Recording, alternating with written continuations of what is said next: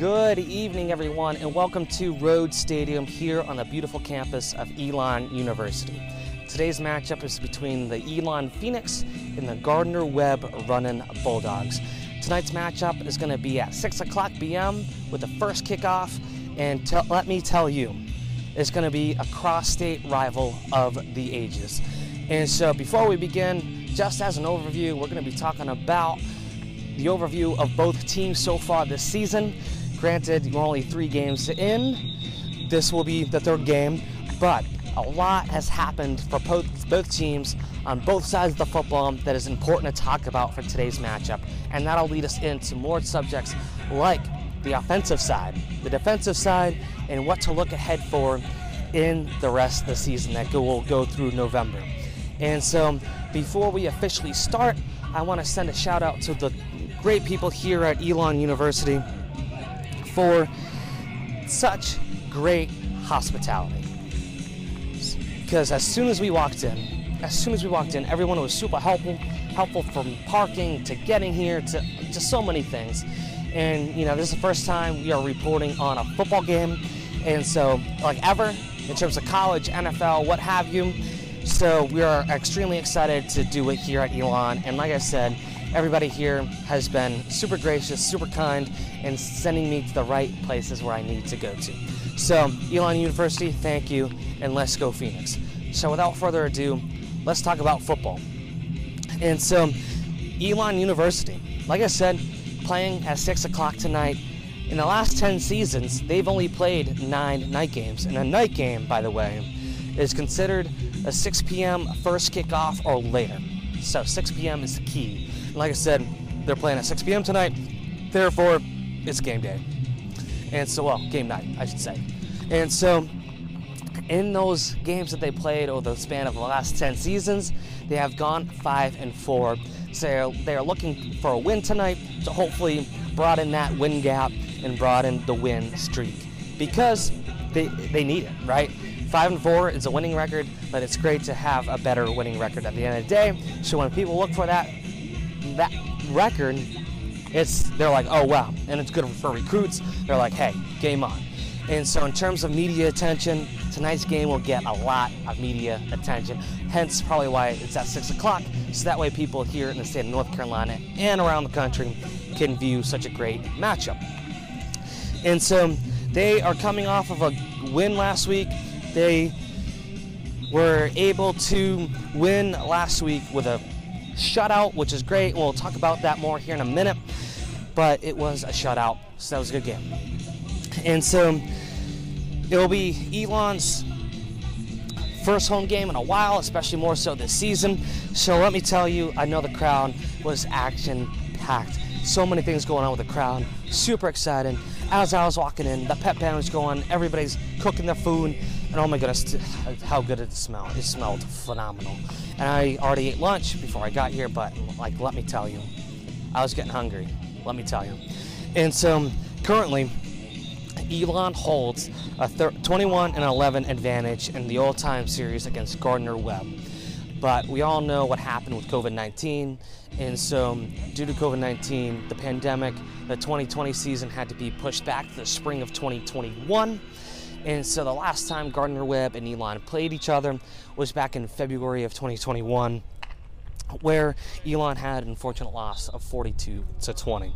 And so this game is going to be proof that we're going to try to bounce back from that loss.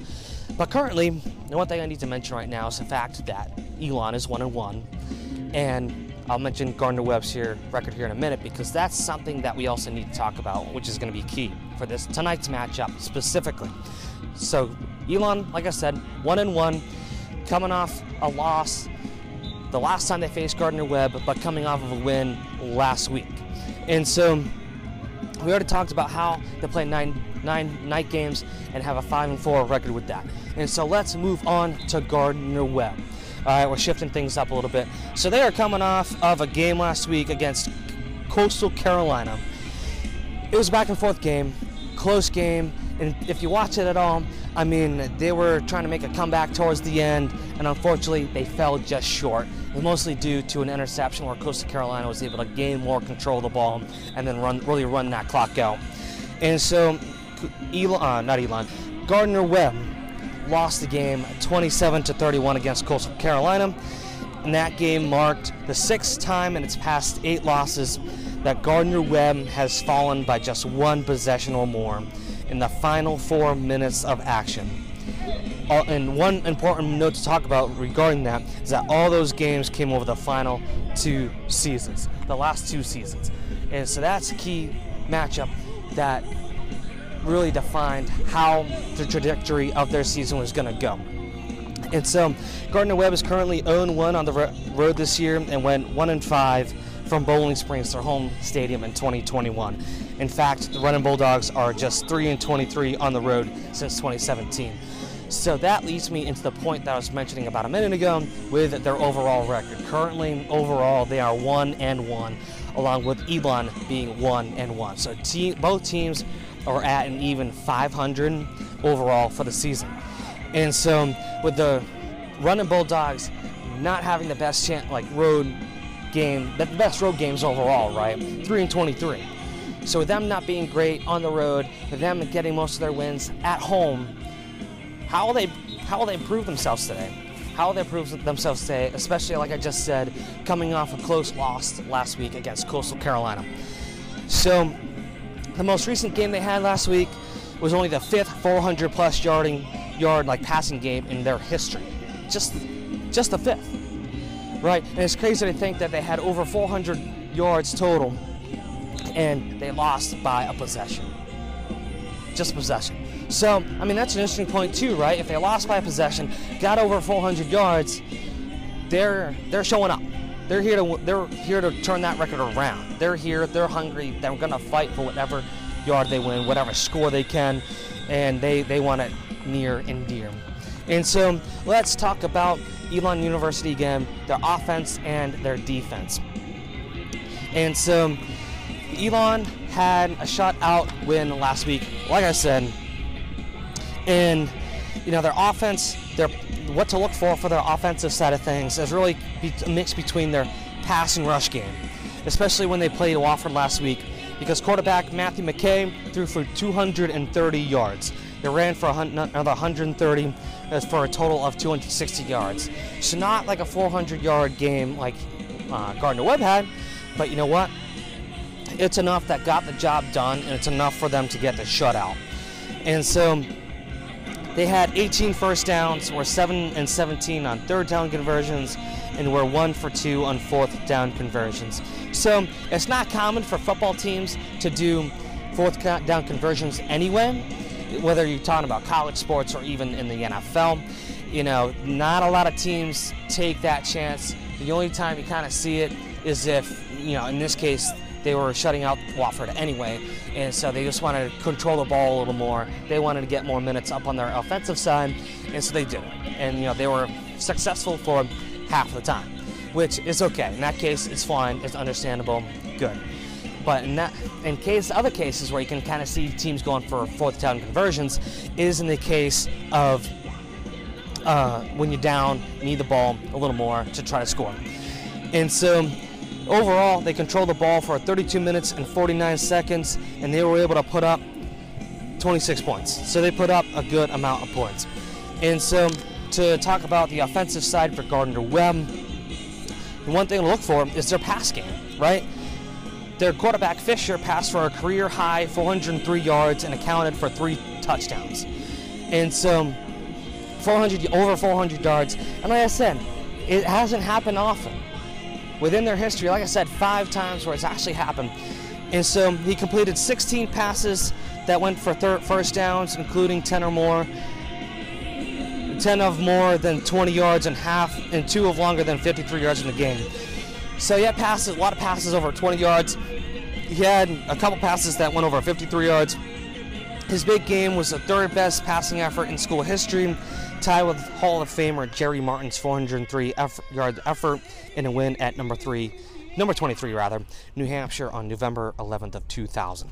And so after 22 years, he had another great game, tying one of their own Hall of Famers, which is great.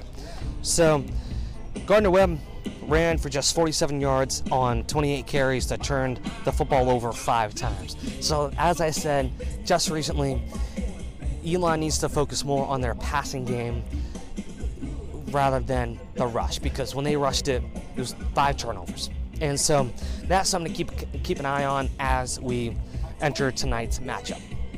So for both teams, what to look for on the defensive side of everything. Elon last week was able to shut out the opponent, Wofford. Elon finished the game with 9.0 tackles for a loss and 4.0 sacks. Elon's last shutout came in a 6-0 win over the University of Albany, or UAlbany, on September 30th of 2017. So it's been a little while, so it's good. Their confidence is high on that front coming into today's game. People on Gardner-Webb that Elon really needs to kind of focus on, in particular when it comes to defending their record so far. It's going to be Jameer Malone and Kazim Moore, who had 1.5 tackles for a loss. So these are people that Gardner-Webb needs to look for, right? Just as a reminder. So, and then Marcus Hillman had 8 tackles, 2.5 for a loss, and a sack. So, talking about Gardner-Webb. Gardner-Webb defense was strong Saturday night, limiting Coastal Carolina to just 46 yards on the ground and 354 total yards, 1.2 yards per rush and 5.3 yards per play. People Elon needs to look out for is Ty French, who had 9 tackles, 2 tackles for a loss, and a sack, and was followed closely by Charlie Jackson with 8 tackles. William McCraney, 8 tackles, 2 tackles for a loss, and a sack. Quan Ousley, 8 tackles, pass that was broken up, and Brown, who forced 2 turnovers and finished with 4 tackles from his safety spot. And so both teams have a good handful of guys that can make defensive plays, and both sides of the ball have offensive guys that can make plays on that side of the ball. And so, I mean, we've already just mentioned so much information and so many scenarios where both teams are going to do very good. It should be bound to be a very good game, and therefore we are in for a very good college football treat tonight here at Phoenix, with the Phoenix and the Running Bulldogs here at Rhodes Stadium at Elon University. So enjoy the game. I know we are. We're going to be reporting on it all